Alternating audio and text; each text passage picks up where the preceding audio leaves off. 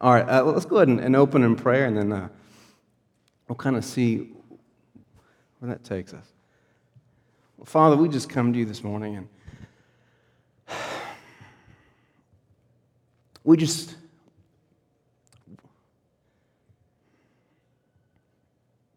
we allow ourselves to take a moment to sense and to kind of feel the heaviness, which is over this nation. It's even here in this room this morning.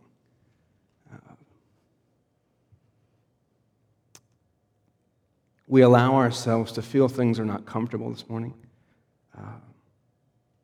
And Holy Spirit, we ask that you would begin to move in us, and we ask that you would give us the strength to follow the Scriptures and ultimately to follow Jesus, that we would be those who truly are the peacemakers, that we would be those who are the ministers of reconciliation, that we would take it upon ourselves personally to bring people together, not to separate.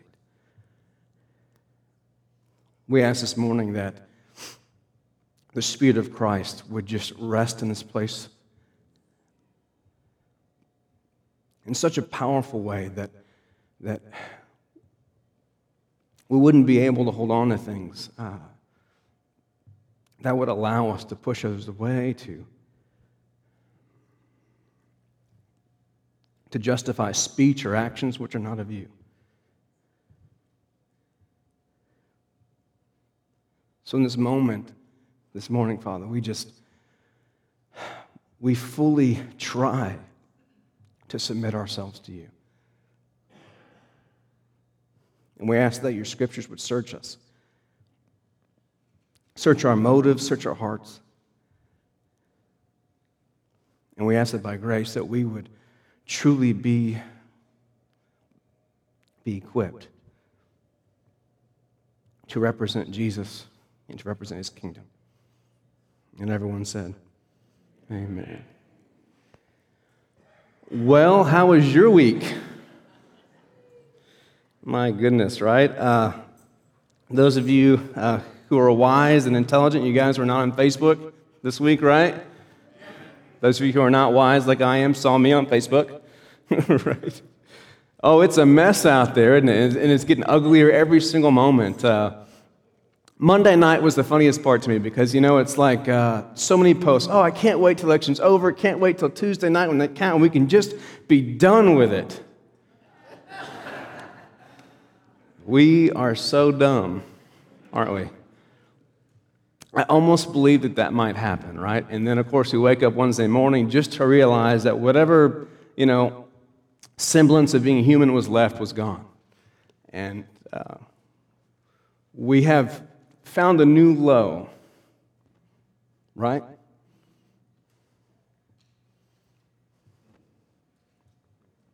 Like I said, I hope we're clapping at the end of this morning. Amen, right? Let's start with this. How about this? So, the entire context of this series, we're trying to get to this place to where we can figure out the way that we are supposed to be Christians, but also Americans. How do we represent the kingdom, but also live in a nation? And it is a very tricky mess here. And we spent 3 weeks trying to kind of separate the two to understand what it means to represent Christ, what it means to participate as a citizen. And it is a very difficult subject for us, but ultimately, comes down to what question? What does it mean to be a Christian? And we must answer this one simple but very difficult question because this question kind of holds all the answers for us. What does it mean to truly be a Christian? Is it a prayer? Is it just an idea?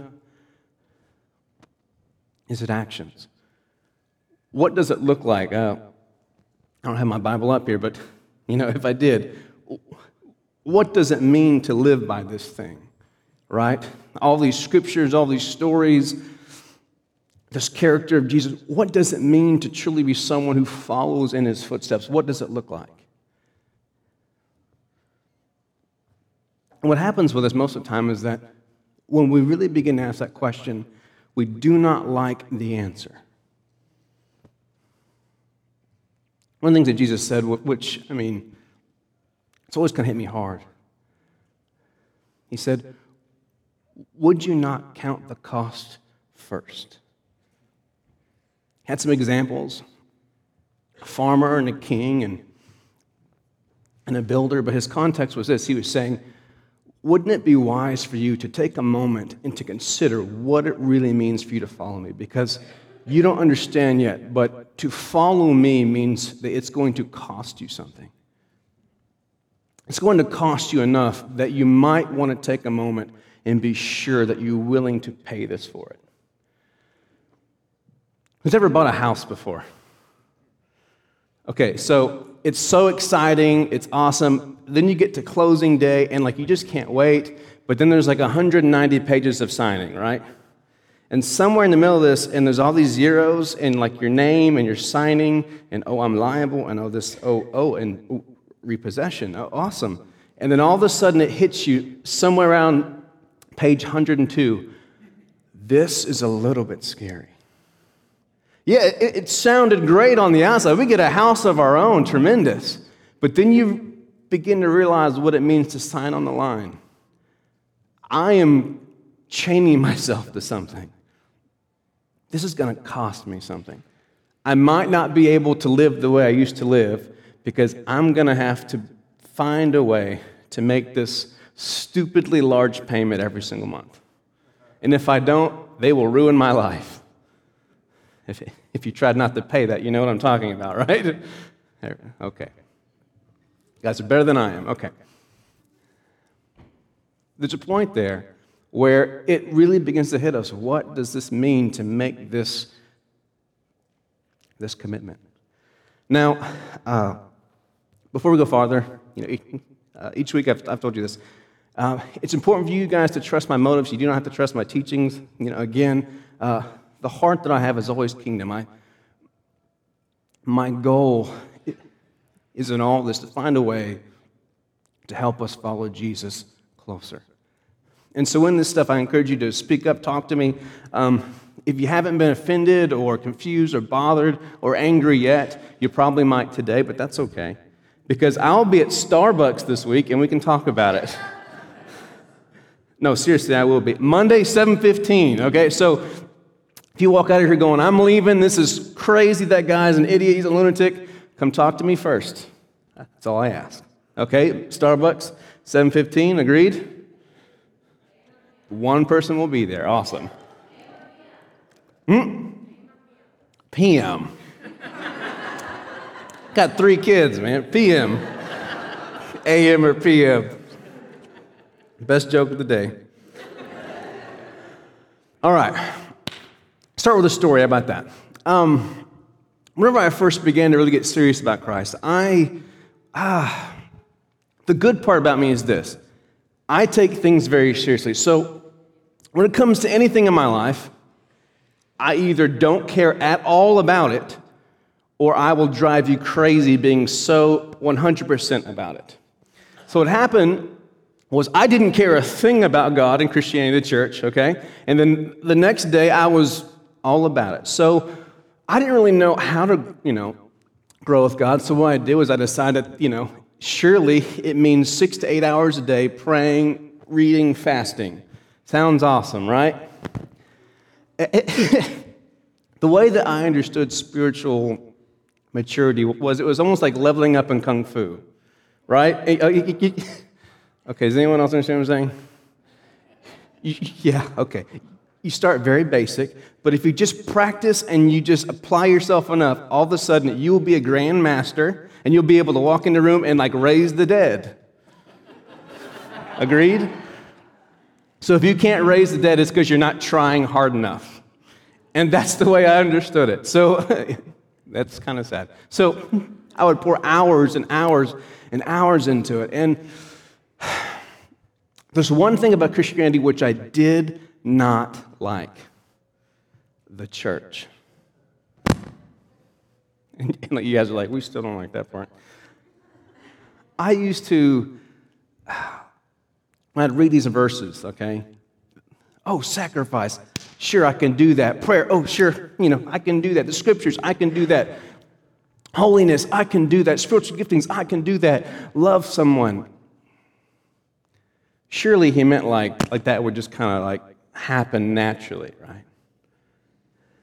And I found myself practicing this form of Christianity that was just so much about me and Jesus and absolutely no one else. And somehow in my mind, I was going to become a spiritual grandmaster and, just do all these amazing things and change the world without ever having to, speak or touch or hug anyone. And and you guys are like, you're still trying that one. I'm still working on hugging, okay?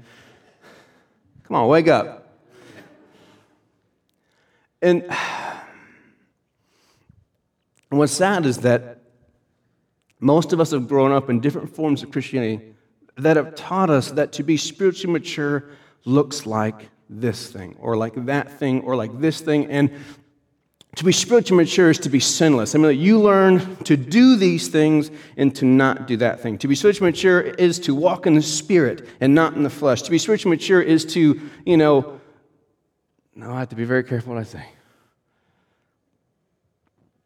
When you begin to walk in the favor of God and blessing and health and wholeness, that shows you're walking in faith. If you're sick and poor, broken, and just a sad, pitiful mess, that means you lack faith. Oh, we're quiet now, right? If your skirt is just that long, but if it gets here, then you're not a very good Christian. And we've learned all these different examples of what it means to be spiritually mature. But sadly, none of that is what it means to be spiritually mature. Kids are having a good time, at least. If you guys have your Bibles, let's go ahead and get punched in the face. Agreed? 1 John 4:7.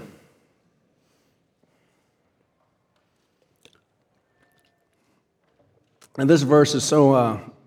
John does a really good job with this because he ties it right into Matthew 5. And in Matthew 5, we see where Jesus is kind of quizzed on,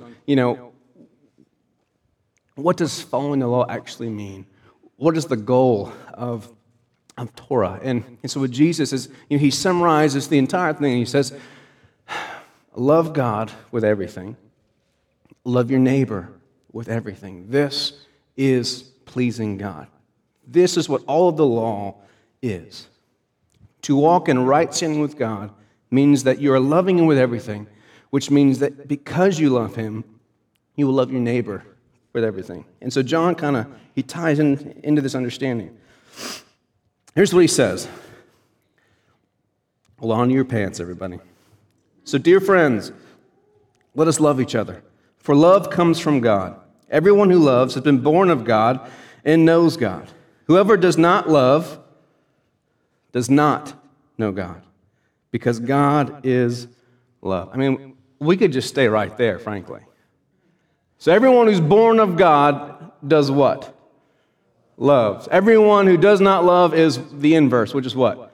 Not born of God.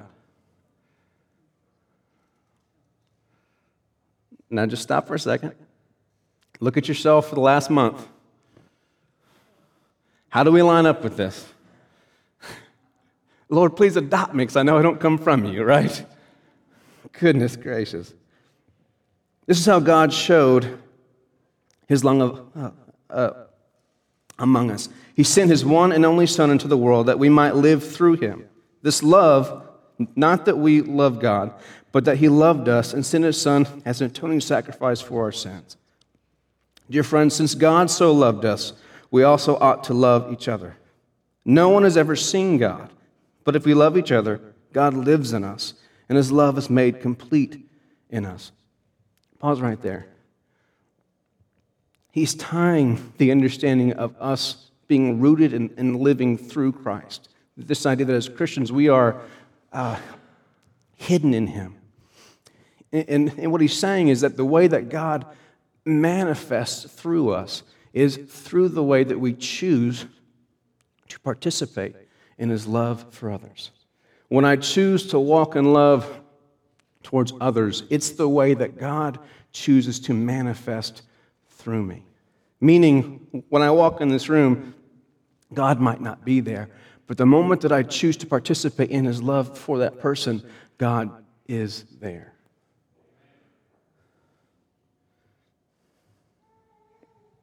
This is how we know that we live in Him and He in us. He has given us His Spirit, and we have seen and testified the Father has sent His Son to be the Savior of the world.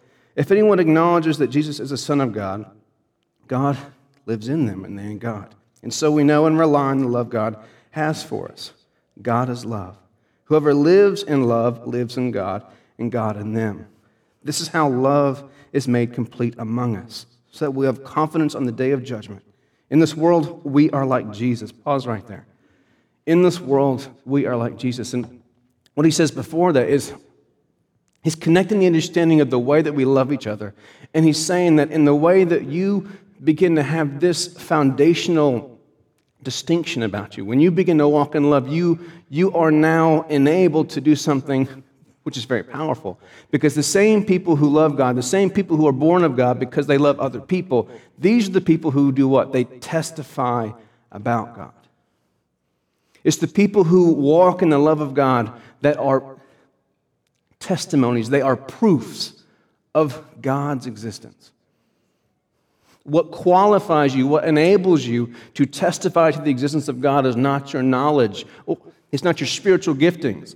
It's your ability to choose to allow yourself to put yourself second and to walk in love. And this is the testament, if you would. It's the proof. It's the walking example. It's the walking sample of the reality of God in the world.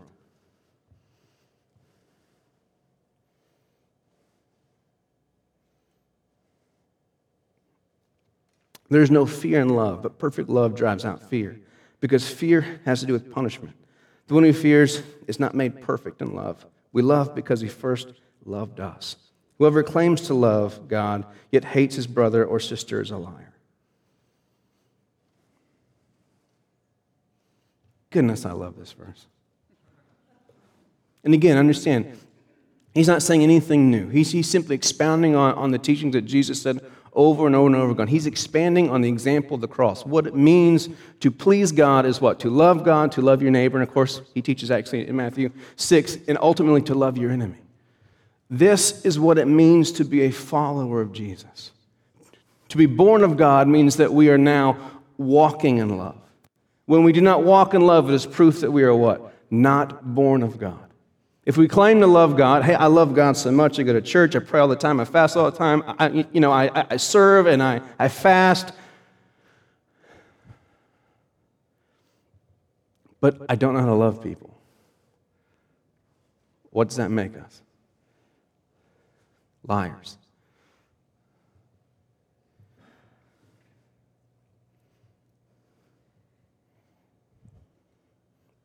And he has given us this command.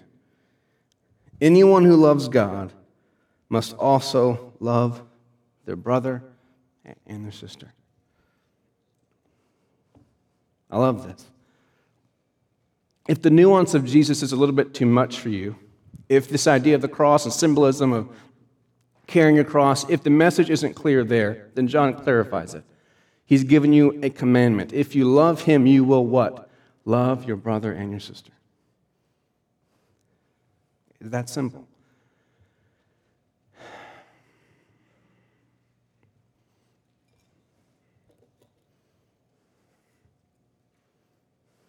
And so what comes to us is this. It's a very simple understanding. Spiritual maturity starts with loving people. Faith starts with loving people. Following Jesus starts with loving people. It doesn't start with prayer, with fasting, with worship, with the scriptures. It starts in a very simple way. Proof that you are a baby in Christ, that you are a healthy baby who is growing in Christ, is learning to love people.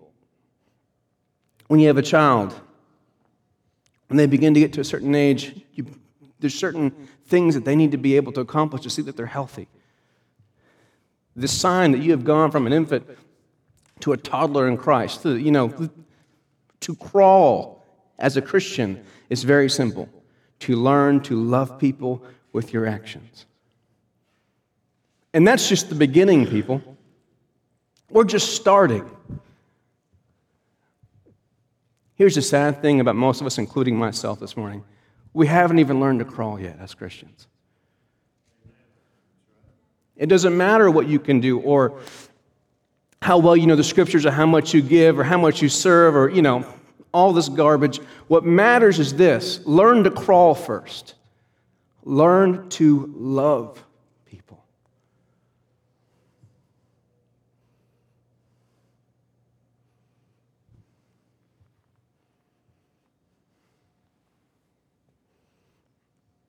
So for me, in my story,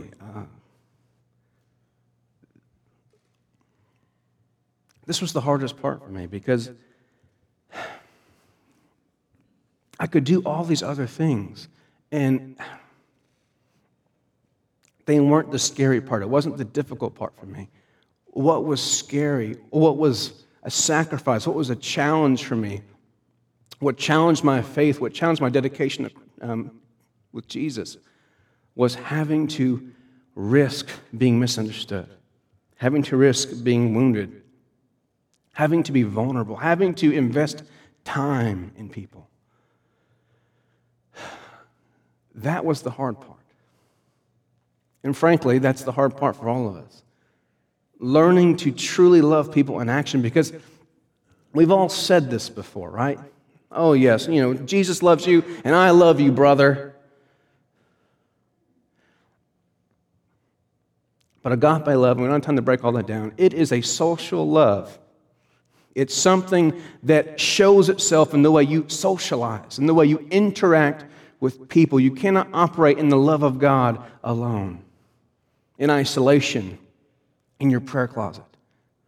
The love of God surfaces in you when you get around people. It surfaces in you when you surround yourself with people who are different than you. It surfaces in you when you're insecure, when you're afraid, when you're fearful. It surfaces in you when you would naturally do the opposite thing. That's where the love of God shows up in you. The love of God is the one thing that allows us to stand apart from the world. We don't have to talk. We don't have to be trained how to fight with people. Take 2 toddlers, 1 toy. What's going to happen? They're going to fight, right? Now, my child's going to be like, oh, I love you, here. Yeah, and you guys are like, we've seen your children in the nursery. That's not what they do. Liam will take the toy and hit the other child. My toy. Actually not funny, huh? Failed parent in that way, huh? What makes us different is when we have to choose between us or them, we choose them. That's what makes you different. That's what makes you stand out. You can walk into a train and prophesy all you want. It might not help you stand out in the way you want to. Who's ever spoken tongues in a train before? Wigglesworth did it, sounded awesome. I did it, not so awesome. You guys are like, no. But when you find yourself in the situation where it's you or them, and you choose them, they will always notice. Always notice. And always ask themselves a question: why? Why, when it comes down to me or them, would they choose me?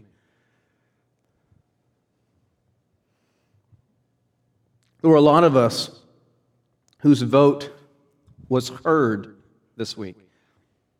Our voice was heard very clearly, but our voice was heard as we silenced the voice of our neighbor.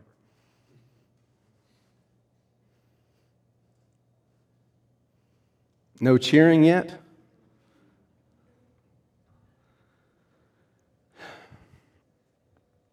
The cross, it always puts us in this place where it challenges the motives of our heart.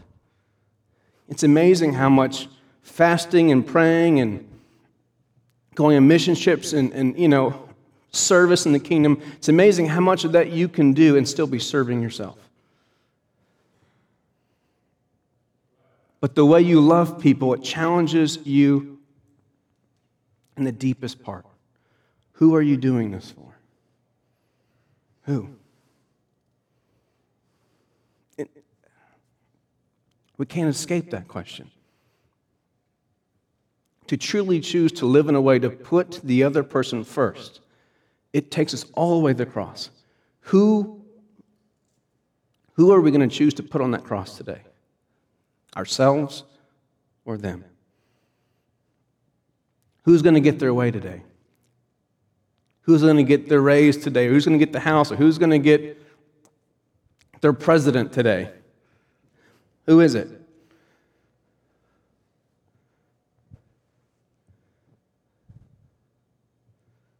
Oh, it hurts, doesn't it? Takes it all the way back to in here. What are we really doing this for?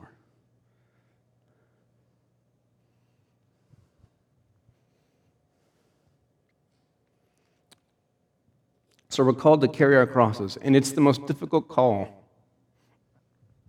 He can ever give to us. It's the one that we always fight with the most. But again, this is the beginning. This is what it means to be a Christian. We're called Christians because we are the ones who imitate, the ones who follow, the ones who step in the same footsteps as the one who leads us. We try to the best of our ability to be understood, to be seen as Jesus on the earth.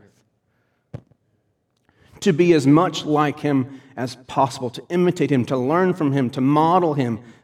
This is what it means to be a Christian. And it's so hard for us. We've learned so many different ideas of what it means to be a follower of Jesus. And what's so difficult, the reason that all these other answers of what it means to be a Christian are not correct, is for one reason.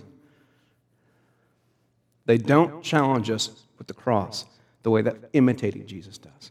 If to be a Christian means to fully commit to being like Him, to following Him, to imitating Him, then it means that every single moment in our lives we're asking ourselves this question: who am I putting first?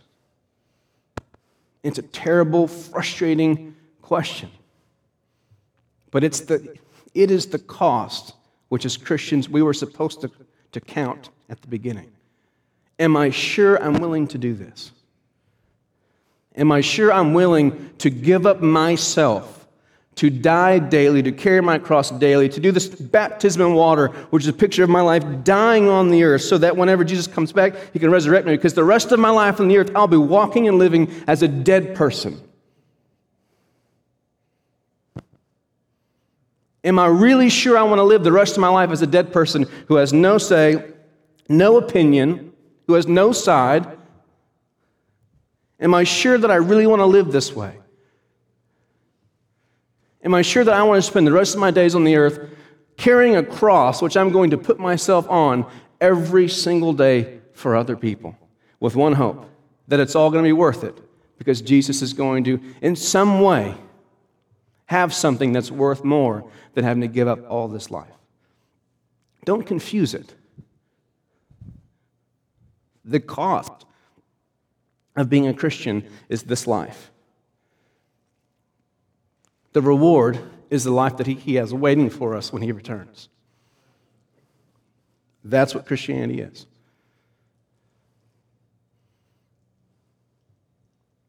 I'm going to choose to go under the water in a full commitment to live my life selflessly for Christ, which means to live for Christ means to live for everyone else around me first.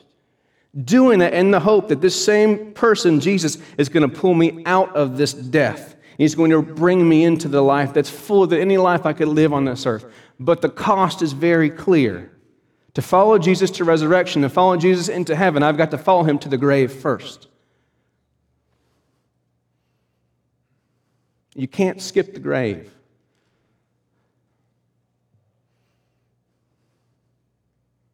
And honestly, it would be easier if we just died now. Because if not, that means to be a Christian means to live the rest of your breaths living for everyone else around you.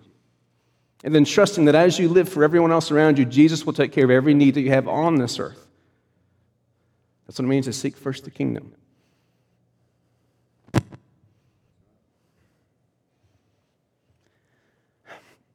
Here's the shame of it, though. We as Christians have learned to become some of the most skilled warriors. We are skilled with our words. We are skilled with our relationships. We are skilled with our social media accounts. We are skilled on how to fight. We're going to get light for a second, okay? So we can all breathe for a second. We know how to fight over a Starbucks cup, baby. You better tell me Merry Christmas or we're going to have a problem, you and I. I mean, it's ridiculous, right? Target, you better do your bathrooms the exact way I believe the Bible says to do your bathrooms, or we're going to have an issue. I won't shop there for a week, but I'll be there the next week. Yeah, trust me. I had a list of all you guys who are boycotting Starbucks and Target, and I saw all you guys in both places. I promise, I've got the list. I've got the list. Checking it twice, Matthew. You better worship the way that we believe that Jesus wants you to worship, or else. You better dress the way that we believe you're supposed to dress, or else. Goodness gracious.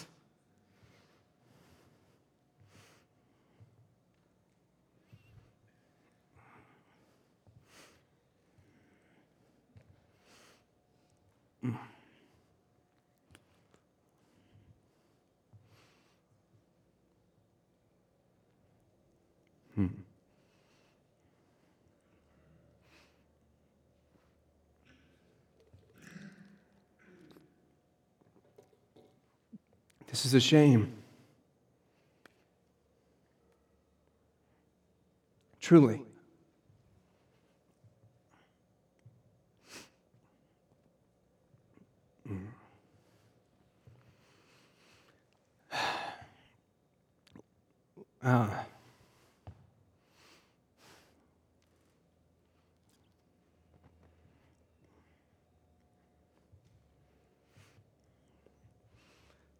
You know, we become associated with so many things. None of them look like Jesus. None of them.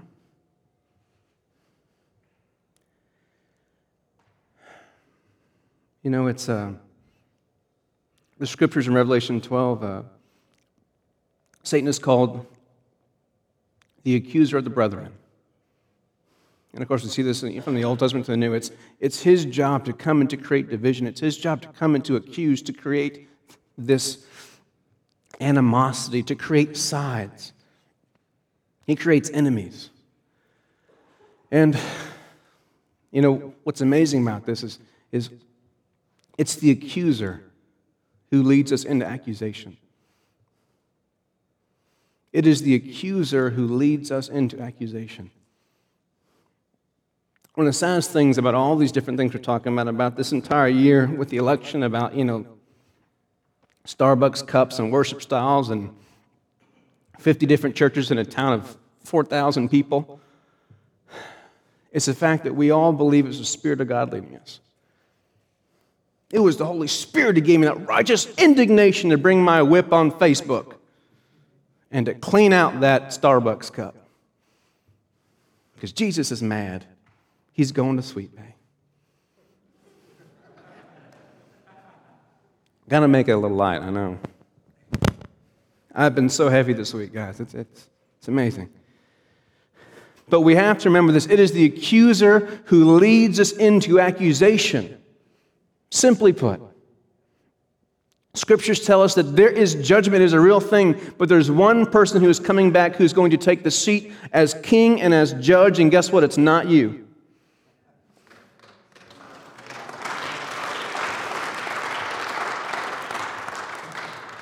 But the Scriptures call Jesus the advocate, the opposite. He's not the accuser. Even though we know that there will be a time when he's the one who will judge and his judgments will be final. We also see in Scriptures that his primary role is to focus on being the advocate. He's the one, it's the advocate who leads us into advocating for others. The sermon is called Prophets. And, in the Old Testament, when you begin to take the image of the Old Testament and you begin to understand the gospel, we are to be a people of prophets. And what prophets did in the Old Testament was they were the ones who would always speak out against anything which was wrong. If there was injustice, if something was wrong and needed to be made right, they would speak as the mouth of God and say, this is not right, and he's going to change it. And what we do as the ambassadors of God, as the ministers of reconciliation, it's our job to be on this earth, and not just our words, but our actions say, this is wrong, and he's going to fix it.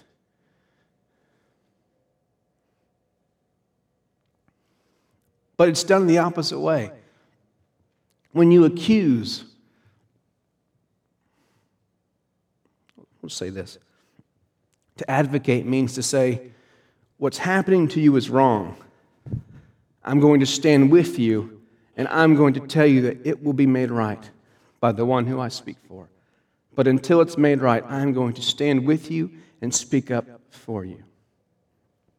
To accuse is to stand on the other side and to say, you are wrong.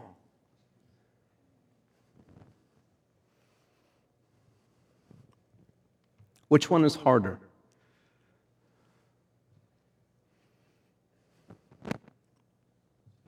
Which one puts you in harm's way?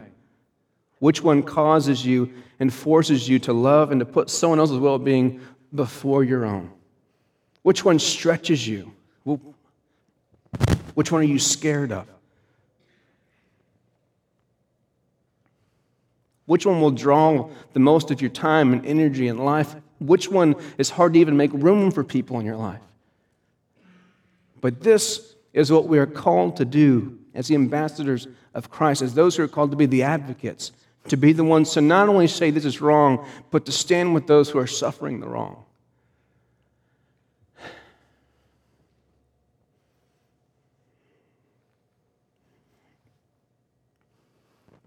If you guys have your Bibles, go to Luke 14. My favorite passage in the Scriptures, and as I say that, you're all like, oh no, it's going to be terrible. Yes, a little bit hard, but it gets to the point.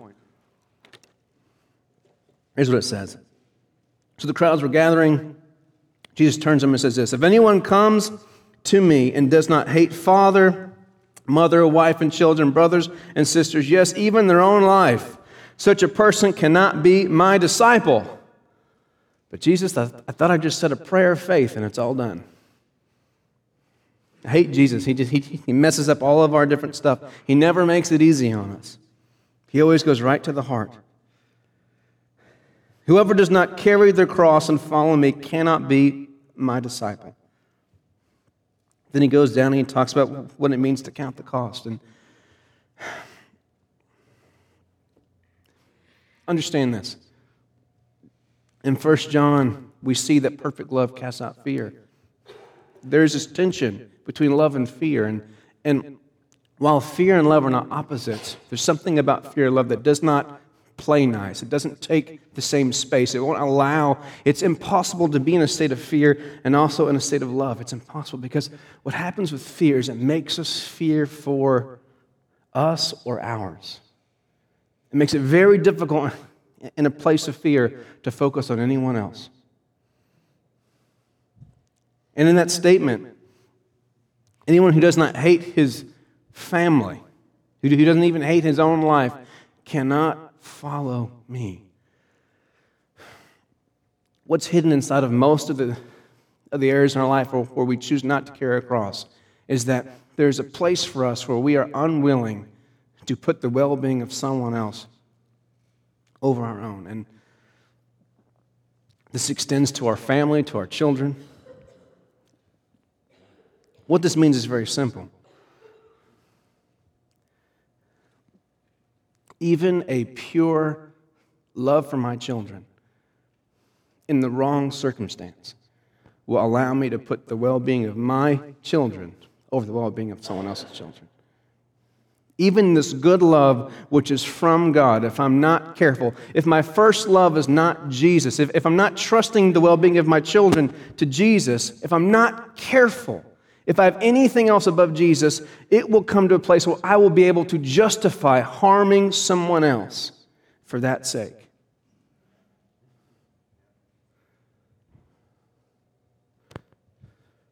Because here's the thing.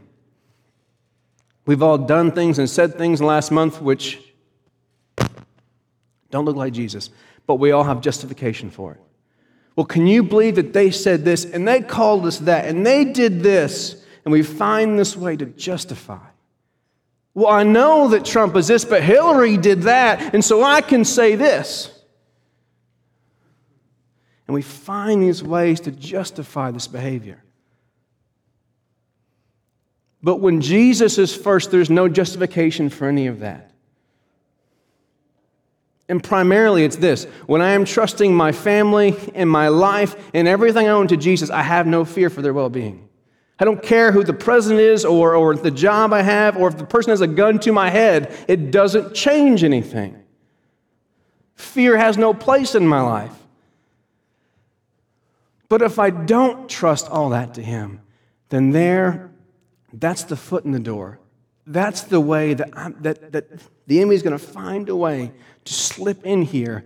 And even my good love for my own life, for my children, for my wife, for my country, whatever it is, it will be perverted to set me against someone else.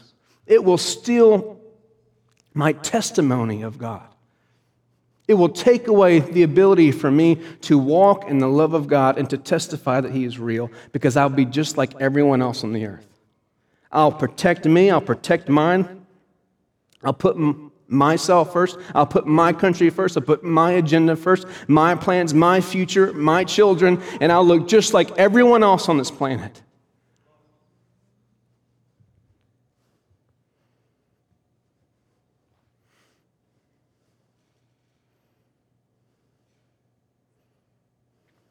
And the way it's supposed to be is like this.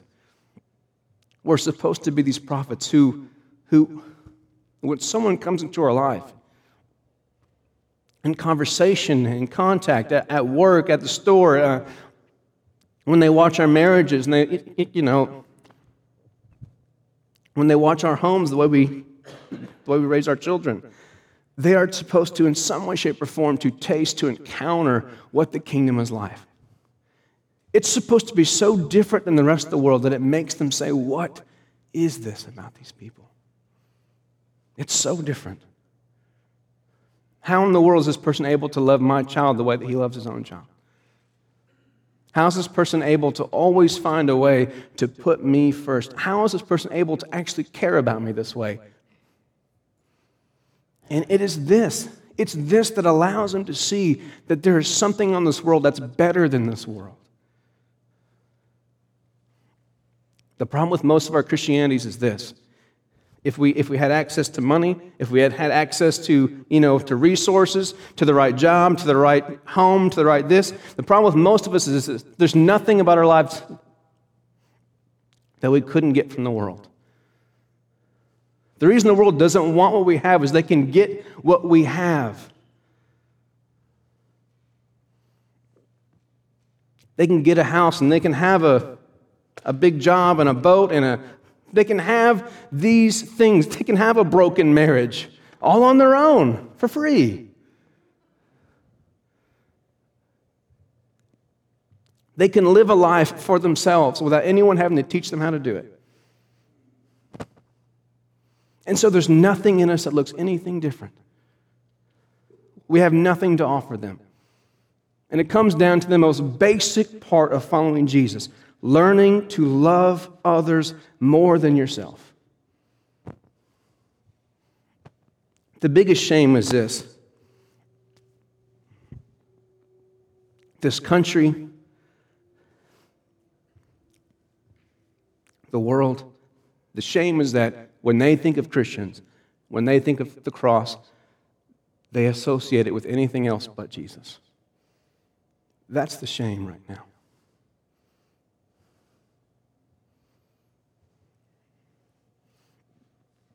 Here's what we're going to do. We have to be the ones to lead the healing. There's so much division right now in this country, and the saddest thing that I've heard, this sounds goofy, but there are two basketball coaches this week who had some speeches about just kind of the way they felt. And the one thing that they both said was, and I don't understand how evangelicals believe that this is a picture of God. And it just hit me right to the heart. Non-Christians, the ones that we're supposed to be here for, whether it's fair or not fair, true or not true, what they see is this. To be a Christian looks like what we just elected. Now, I know that most of us did not participate with that in mind. Most of you who I talked to, we had all different reasons for why we voted the way we voted. But the problem is this: the world sees that and ties it to the cross.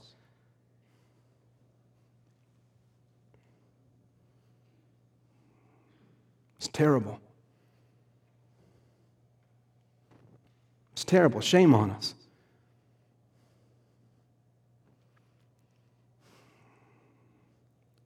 Now again, let me speak to both sides here. Understand this. I don't have a dog in this fight. I did not vote for Hillary. I did not vote for Trump. My focus is always just on the kingdom.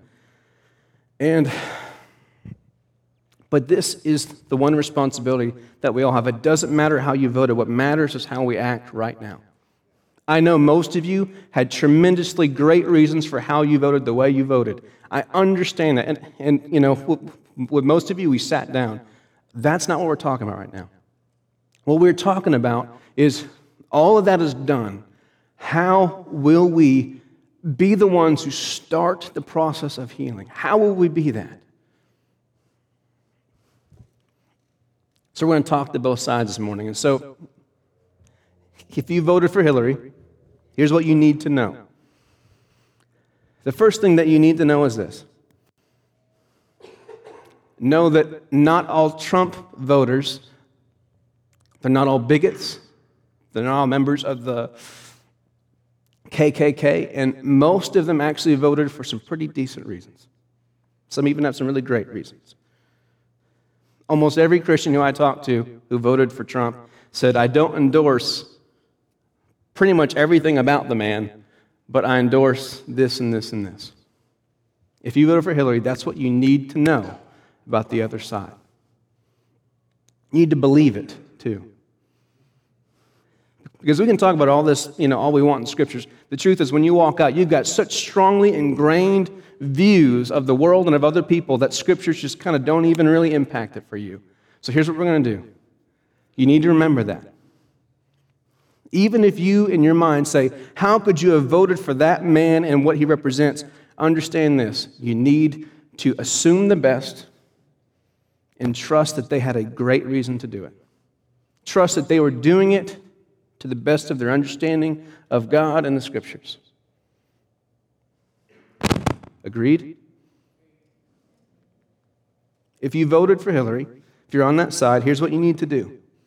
The first thing that you have to do is you have to force yourself to begin to pray for leadership in this country. The Scriptures command you to pray for those in authority. The second thing is this. I want you to practice patience. I know it does not sound spiritual. Practice patience. When you see the post on Facebook, when you see the KKK marching here in December 2nd, practice patience. And do not assume that your brothers and sisters support any of that. Because the truth is, they probably don't. Here's the last thing you have to do. You have to find a way to wrestle in your heart to honor those who are in leadership. I did not say to esteem this amazing value, but honor the position they're in. And that might be a wrestle and a struggle because it's not just a thing we do in our actions, it's a thing that we do in our thinking and in our hearts. Amen? We're quiet this morning. If your first allegiance is to Jesus, you'll take this to heart. Because we have to work out the real practical issues right now if we're going to be able to walk out of here in any kind of unity. If you voted for Trump, here's what you need to know. Whether it's fair or unfair, the perception is that you voted and put your approval to someone who represents hate in almost every form. Whether he does or not, that's not the issue here. His thoughts, his heart, his actions, that is not the issue here. The issue is this. There is half the country, by the way, we're split almost exactly 50-50, and we're not talking about the electoral vote or any of that kind of stuff today. That was funny. Come on. No one cares? It's popular vote, electoral vote. Okay, cool. Fine with me. We're about even, 50-50, with a little more on one side. I won't talk about that. 50-50. And half of your country thinks that you fully approve of someone who represents hate. You got to swallow that. There's no fighting this. If you're worried about self and you'll say, no, the liberal media. Who cares why? The point is that they do. And if you voted for Trump, it's your job to put self aside and say, okay, if someone believes that, then now I have to address it as a Christian. Because my job is not to say no and to draw a line to bring division, separation. My job is to be a minister of what? Reconciliation.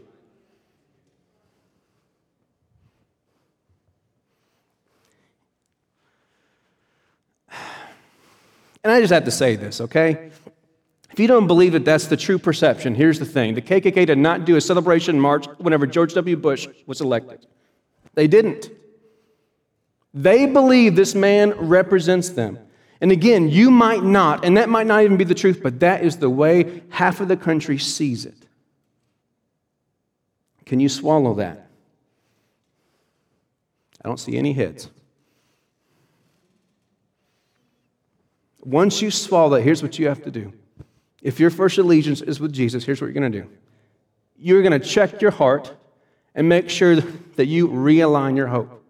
If you're someone who is so excited to see Trump elected, you will make sure that you have not put your hope in the wrong place. You can still believe he's going to be a terrific president, but you better put your hope in your life and your future, not in that man. That's the wrong human. You better put it in Jesus. I'm not saying you cannot say, again, we're all going to give him a chance. We're all going to pray for him and honor him, but you have to make sure your hope is in the right person. Here's the second thing that you're going to do.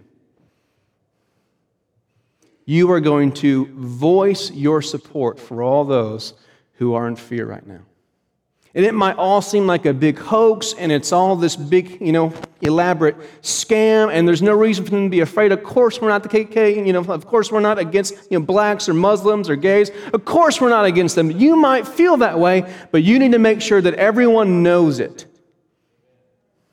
So if you voted for Trump and you did not support any of that, you just had other reasons that you feel were positive reasons to vote for Trump, then now it's your responsibility as a Christian to speak up and say it.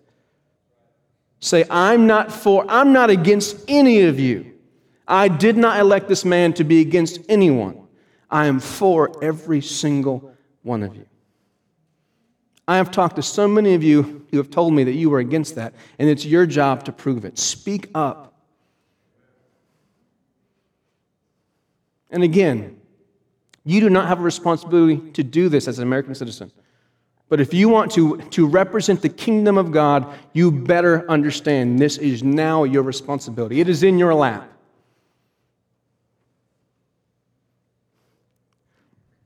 I've heard this phrase said a lot. If you don't like this country, get out. Who's heard that? Let me explain something to you. The social security card of the kingdom of heaven is your cross. And if you don't like it, I won't say anything. I'm just saying, if you're not happy with what it means to be required to register, to be in the kingdom of heaven, to carry your cross, then either carry it or walk away from it.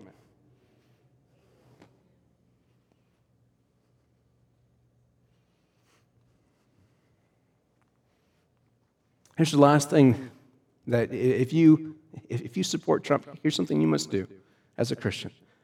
You must advocate for all of those who are in pain.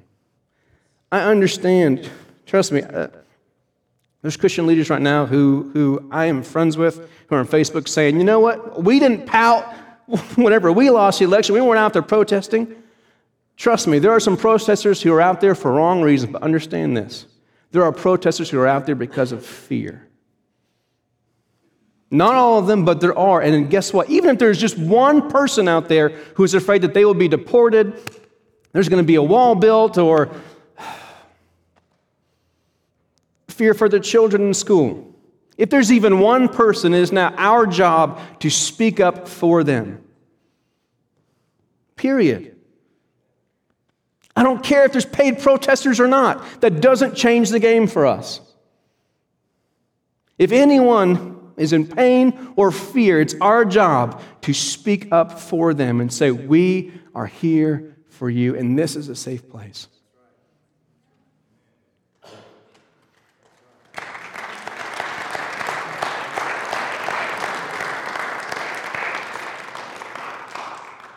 So would you guys stand with me this morning? Here's how we're going to end.